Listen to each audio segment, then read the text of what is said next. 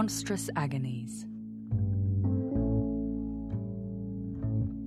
Episode 31.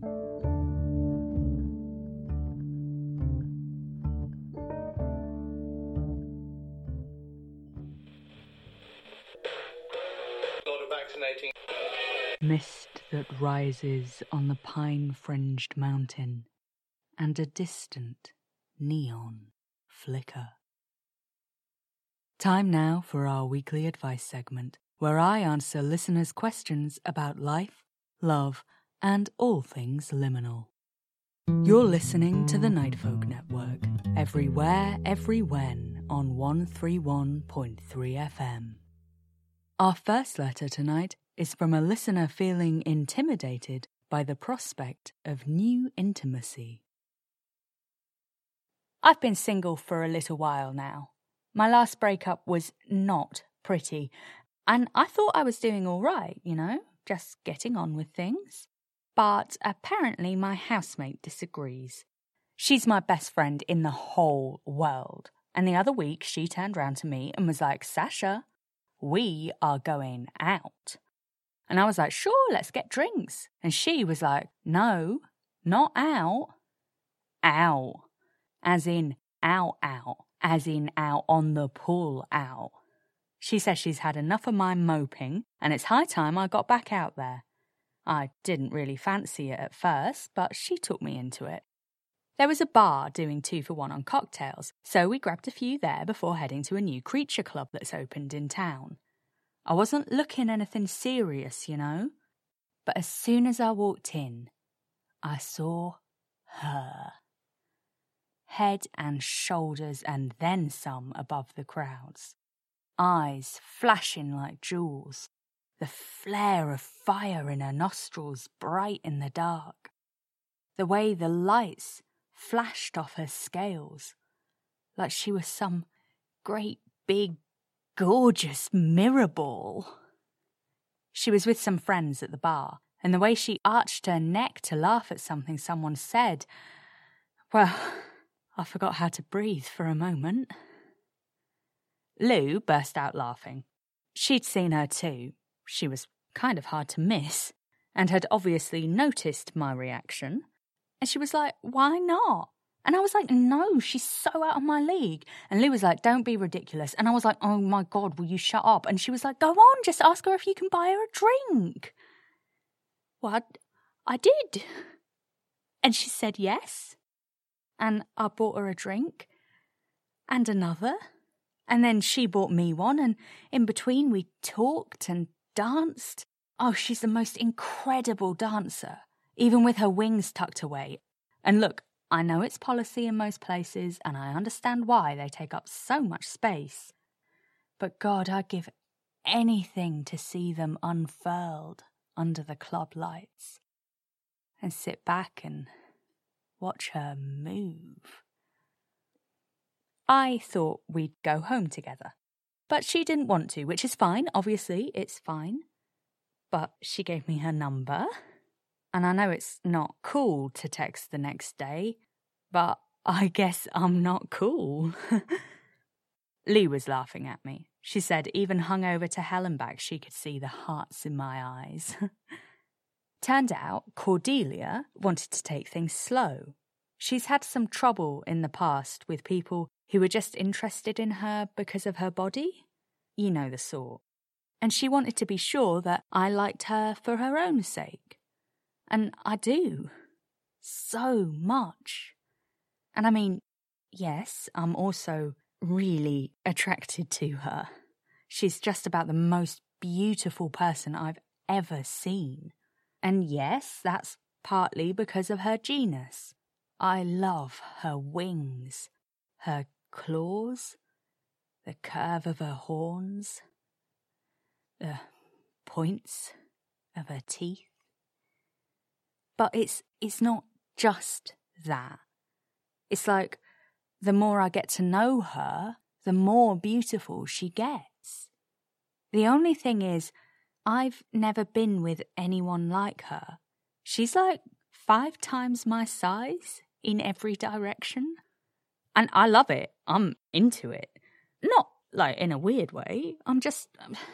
She's hot, all right?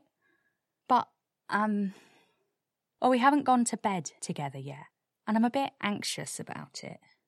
I don't know what will feel good for her, or how what I like will translate. I just don't want to do it wrong. I want her to have a good time. I want to have a good time. Is there anything I can do to sort of make sure it's, good? There's a fairly simple answer to your question, listener. It's the same answer to anyone looking to have good sex, regardless of whether that's with a one-night stand, a new partner, or a long-term lover. The answer is, as is so often the case, communication. There will be certain challenges that your respective physiologies will bring up. You might benefit from doing a little research into your partner's genus in order to give you an idea of what to expect. I don't recommend pornography for this. You would have to work extremely hard to find content that isn't fetishizing and objectifying, and even without those concerns, pornography has about as much to do with real sex as the TARDIS has to do with real time machines. You just want to learn enough that you know roughly how your partner's body might look, and what acts might prove unsuitable or unwise. Otherwise, this is the same challenge faced by any set of lovers. There will be differences in your tastes and preferences, and the only way you can navigate those differences is by talking about them. It sounds as if there's a great deal of affection between the two of you, and that you've already built a good foundation of trust. Build on that. Work with your partner to find out how the two of you can make love in a way that is pleasurable for the both of you. And remember, this is supposed to be fun. There is no reason to have sex you don't enjoy. Try to relax and trust that good sex doesn't happen all at once, but if you're open-minded and honest, you'll get there in the end. Sponsored by Bacchus Party Planning. Have you considered an orgy? Tonight's second listener wonders how to reconnect with their family. Confession time. I don't actually listen to your show very much.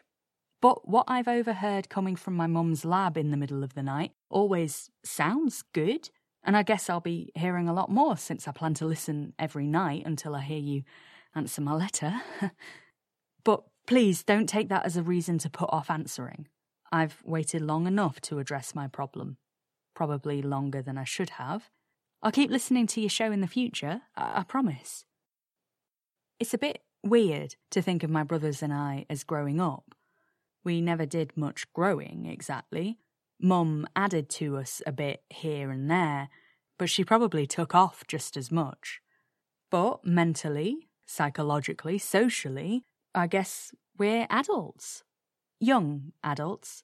Not that age has ever meant much in my family. My oldest brother has been alive 12 years longer than the youngest, but in terms of maturity, I'd say they're about the same. Maybe that shows Mum's process has improved. Maybe it's just their personalities. I moved out a while ago to live with friends. I wanted to find out what it means to live my own life, instead of just the one Mum built for me. She was totally supportive. It's just that at home, she was so much all the time. Sorry, Mum, if you're listening. I love you. And now, I call, I visit. My relationship with her is great. But with my brothers, it's different. We went from living under the same roof, sharing everything, food, living space, spare limbs, stories of our days, not because we chose to necessarily, but because we were just all always there. Their business was my business, and vice versa. And honestly, I was looking forwards to gaining a bit of privacy by moving out, but in the back of my mind, I figured, it's fine. Everything will always be the same between us when I come back home. It wasn't. Things changed. They repainted the living room. Henry started playing guitar and didn't tell me. Frank broke up with his girlfriend. Never mind that I hadn't even found out he had a girlfriend until a week after it happened. He didn't even tell me, Mum did. Then Adam and Victor, the oldest and the youngest I mentioned before, moved out together 2 months ago, so I don't even see them when I visit anymore. I haven't been in the same room with all my brothers together in almost a year, and it's all too easy to go a month at a time without even talking to one of them. And I miss them. But I don't know, maybe they don't feel the same? None of them have done anything to show it. Mum says, call them. I can practically hear her saying it to the radio now. But I don't even know how to start a conversation. They're my brothers. I've known them all my life. I can't just start with, hello. Living at home, we just told each other things by accident. And we were all busy then. And we're busier now. No one wants to stand on the phone in silence, trying to find a good answer to, how are you? First of all, you don't have to promise to listen to the program in order to get me to respond to your letter. Apart from anything else, I don't have anything like that much control over which letters get chosen. The selection process is not something into which I've ever wished to pry. But I can tell you this. The only rigid requirements for your letter being accepted are that it relates somehow to the creature community and that you have written it in genuine need. Now, to your letter. I'm afraid I'm going to have to say the words that no young adult freshly flown from the family nest wants to hear. Your mum is completely right. This situation isn't going to be improved by your sitting silently wishing your brothers could somehow know what you need from them. It can be very hard when it feels like the communication in a relationship is one way. But if you're honest with yourself, I think you'll see that isn't the case. You aren't telling them you miss them any more than they're telling you.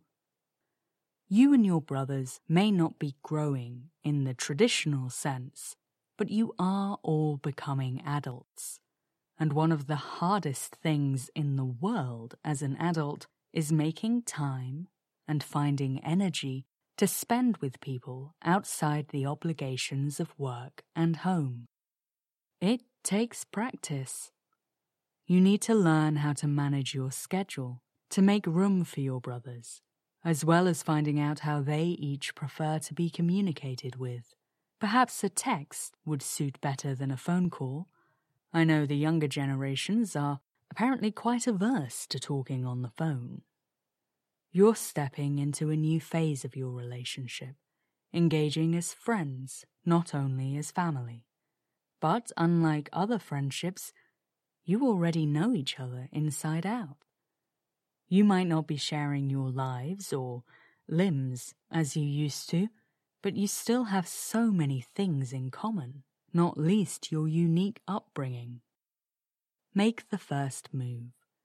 Invite them over to see your new home, or arrange to visit your mother together. And trust me, hello is a perfectly good place to start. Next tonight, I'm sure it hasn't escaped our listeners' notice that it's June. This month, as communities up and down the country celebrate wrath and related sins. Do not resuscitate. This advert.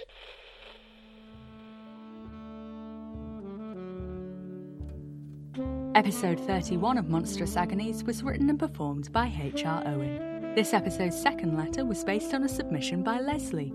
Thanks, friend. To submit your own letters and suggestions, head over to our website at monstrousagonies.co.uk, email us at submissions@monstrousagonies.co.uk, or find us on Tumblr at Monstrous Agonies. You can also now find us on Twitter at monstrous_pod. You can support the show by rating and reviewing it on iTunes, supporting us on Patreon at patreon.com/monstrousagonies, and sharing the programme with your friends and familiars. This podcast is distributed under a Creative Commons Attribution Non-Commercial Share-alike 4.0 international licence. The theme tune is Dakota by Unheard Music Concepts. Thanks for listening, and remember, the real monsters are the friends we made on the way.